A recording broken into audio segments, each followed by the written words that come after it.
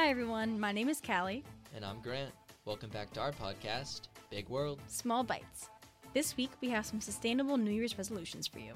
Everything from water usage, compost, and driving to learning about your community. New Year's can feel daunting, but you can explore these ideas all year long. Choose to add in a resolution each month or focus on one for the whole year, but allow yourself to try something new. We hope you're hungry because we're going to be breaking down this big world into some small bites.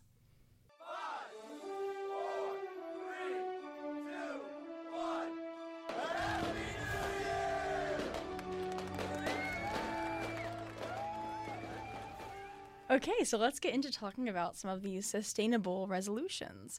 My first one is eating less meat. Ooh, okay, Yeah. okay. So notice how I did not say become vegan or be vegetarian.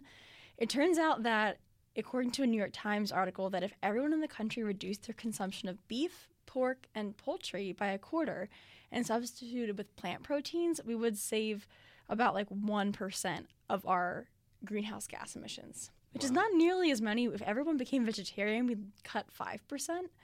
But still, 1% is a good amount, and there's a lot of other sectors we can go to. And it would also save a lot of land area. It said an area roughly the size of Indiana if we just cut back meat by a quarter.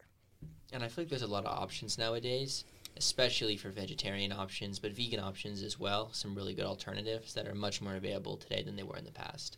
Yeah, exactly. And I think it's easy to kind of consider eating less meat because it's definitely good for your health as well, especially reducing red meat. And beef is one of the biggest impacts. So if you can eat a little bit less red meat, that would make a big difference. Because meat consumption and production causes deforestation to try to make land for grazing. A lot of methane releases, that's a big part of cows.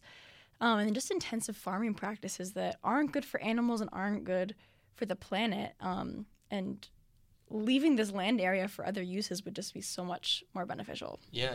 I mean, I know I'm a big fan of those Beyond Burgers, and they have a whole website or listing on their website that talks about how much less water they use and how eco-friendly they are. Yeah, and they have jerky now. I really want to try it. They have some at the little place on campus, and I really want to try some because I have our dining money left over, and I always hoard it. And I'm really tempted to go buy a pack so I can see what the Beyond Jerky is like. So I've heard it's good. Well, shout out Susquehanna University Dining. I know. But if you're not ready to try to eat some Beyond Meat products or Impossible products, here are some easy ways you can reduce your meat intake this year. So one thing is to take it one meal at a time. So you could try one meal a week, or you could try just going meatless before dinner time. So you could have meat for dinner but not eat meat during the day before then.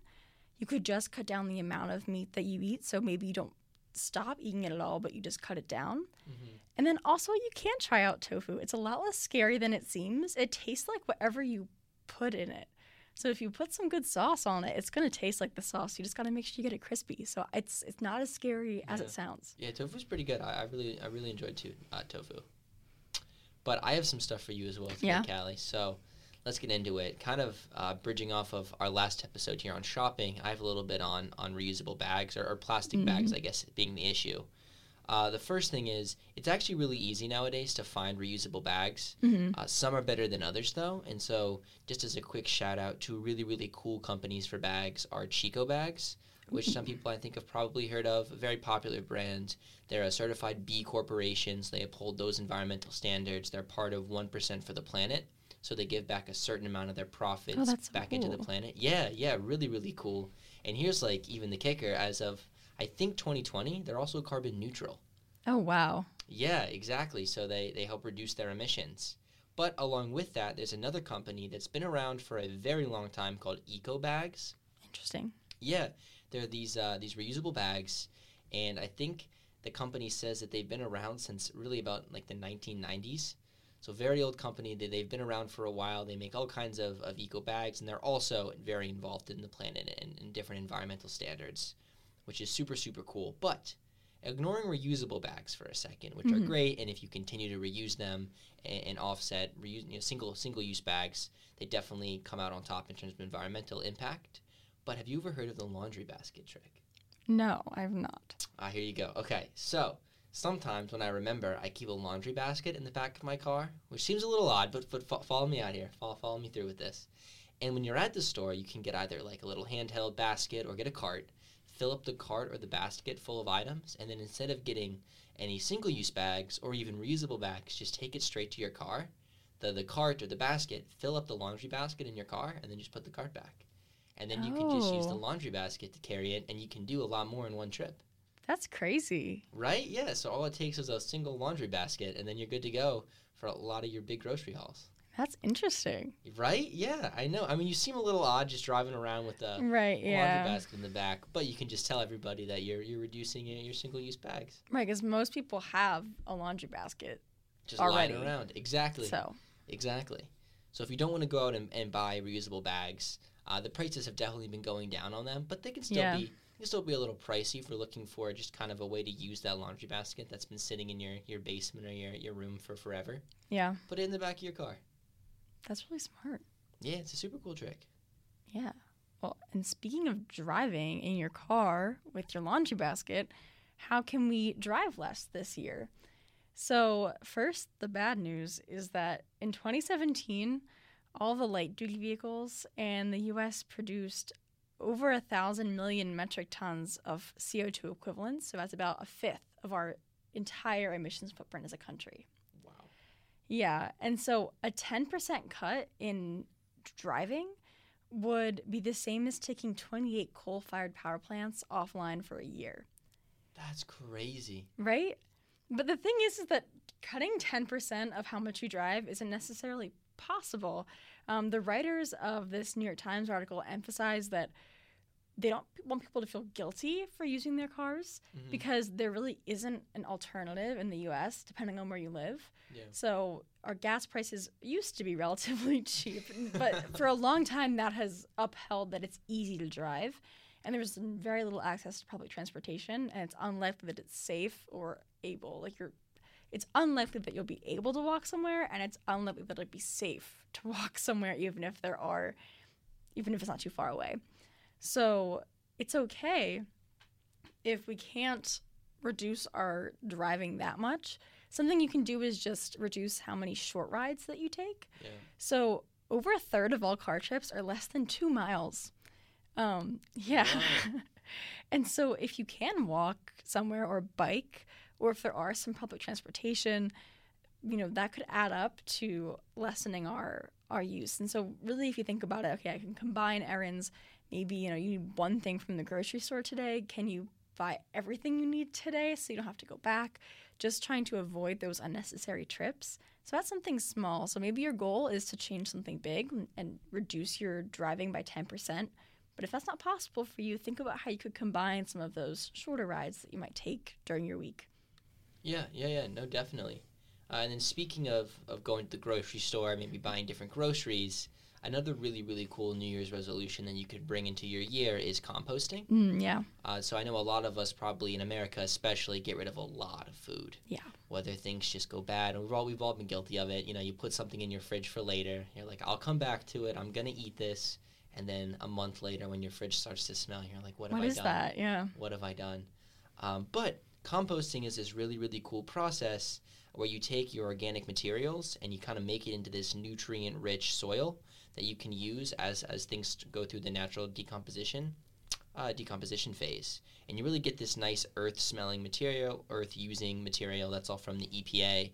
But composter and composting has become much, much more available. So you can go online right now. You can get little hand-turned compost, little, I don't know, like cylindrical type items. Yeah. And you can put it in your backyard, or you can get like a little bucket you keep in your house. That's what I have. Yeah. And then you can put it out into your little composter. But really you put it in this little compact little area, and you just spin it every once in a while. Give it a turn. You can get it all over now, and it makes this really, really nice compost you can use for a garden. You can use for other types of planting materials you have donated, give it away. But it's a great way to reduce emissions instead of just throwing all that food in this sealed plastic bag with a bunch of other trash. Yeah, and does it smell? No, actually, that's the thing. Oftentimes, compost doesn't really have a smell if you do it correctly. Everybody thinks it smells. Nobody wants to do it because it smells. Yeah. It doesn't have to smell, people. It doesn't. You just take care of it. And even if it does, I mean, a lot of these composters are just, you can leave them outside in your yard. They have protection from the rain. They're sealed off. You just kind of open it up, throw the food in, close it, give it its turn. It's not too bad. It is not too bad. Very simple, and it's a great way to also just save space in your trash bag. Yeah, that's true, because your trash bag can smell really bad. I think that's kind of the counter argument of like, well, my compost will smell bad. Like, your trash can smells bad. You throw one onion away, it's done. Like, you have to take it outside. Exactly. So it's a way to just make those things that are decomposing in a plastic bag actually turn into something that is going to be useful and is not going to rot and create methane in a landfill. Absolutely. Yeah, well, I've got something somewhat simple also. This is a classic one, but an important one, using less water. Yeah.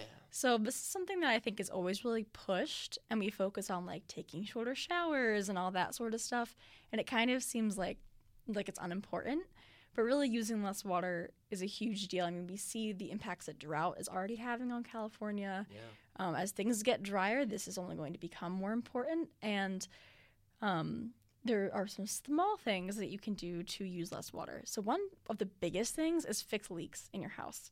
Leaking faucets just cause a lot of water loss. You don't notice it because it's so small, but over time, it wastes a lot of water.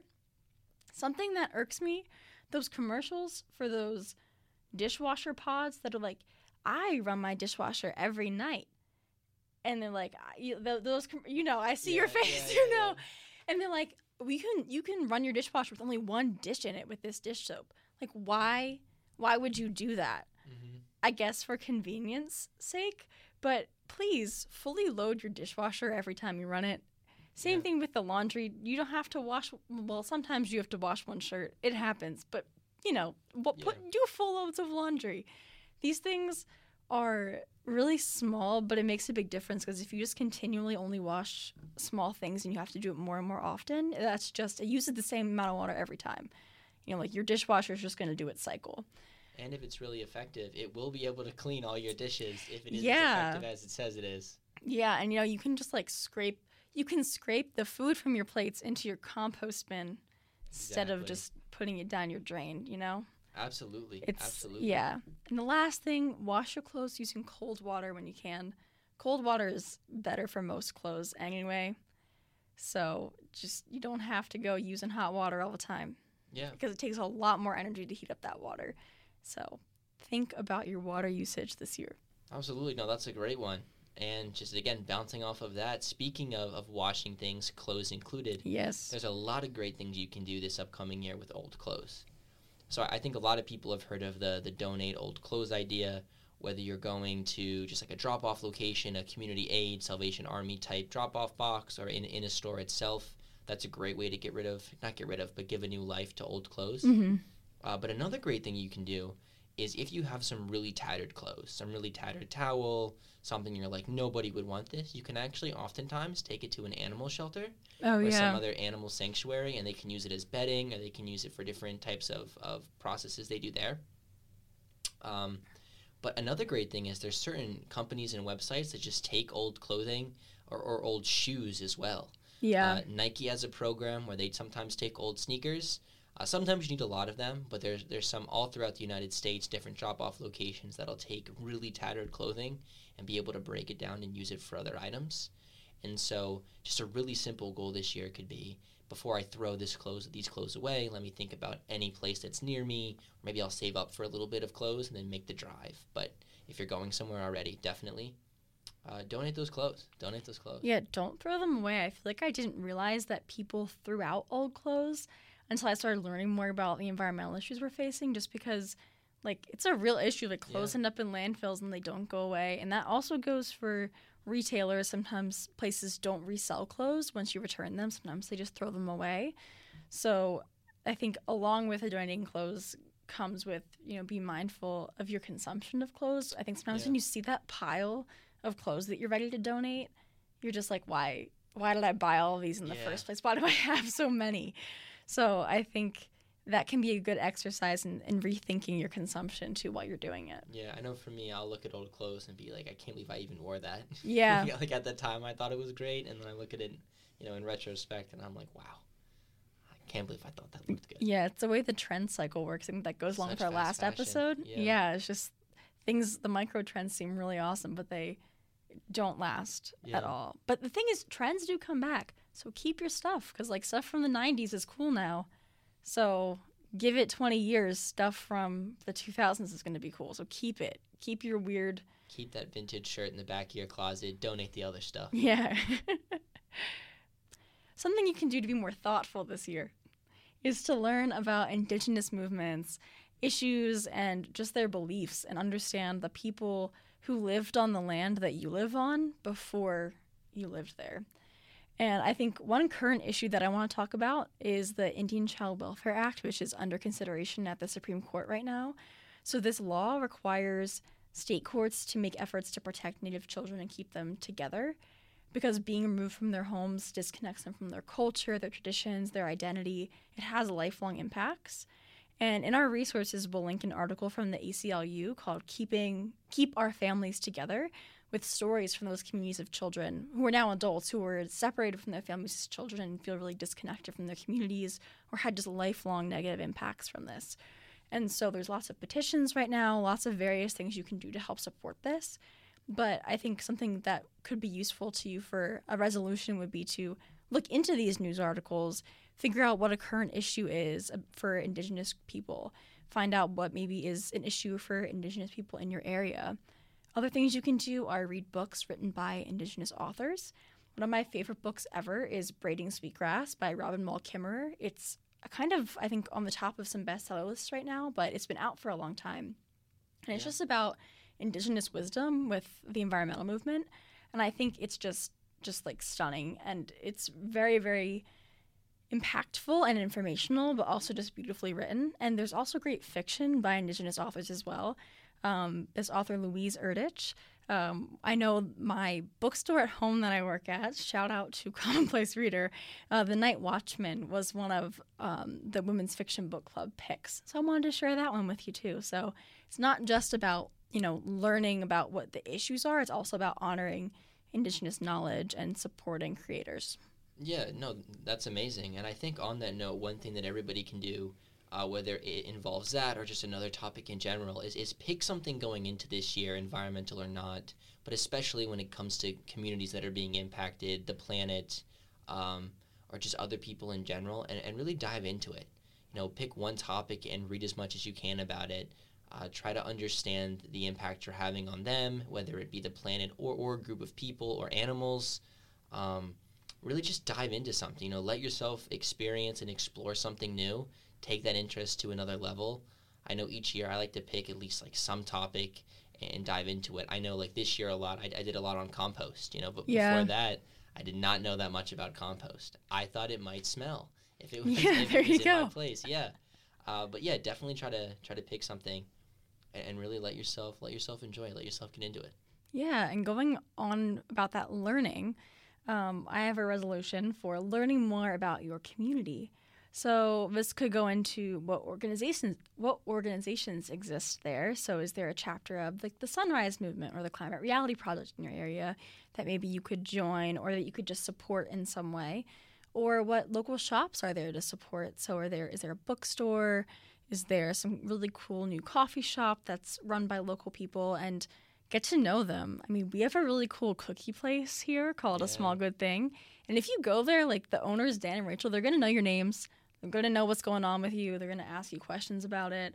And I think like that sense of community is so important. Like I love walking in there and they say hi and they say my name. They ask me how I'm doing and that they genuinely care. Yeah. I think that connection is really important.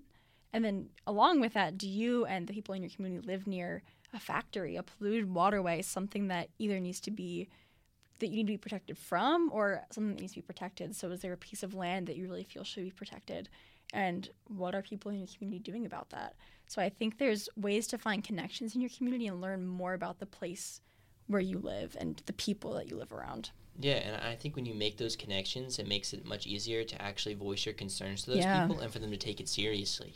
when you go to a place every day and you make those connections, if you bring up a sustainable idea, they're much more willing to listen. Yeah. But oftentimes these organizations, especially local ones, have these weekly or monthly newsletters, and it's a really, really great way to learn about your community, some issues that might be impacting them, and some ways you can get involved. Right, because even if all you can do is sign a petition, maybe you can't come to a meeting or provide financial support, just showing your support in one way, I think means a lot to people, and also it is impactful. Yeah, no, absolutely.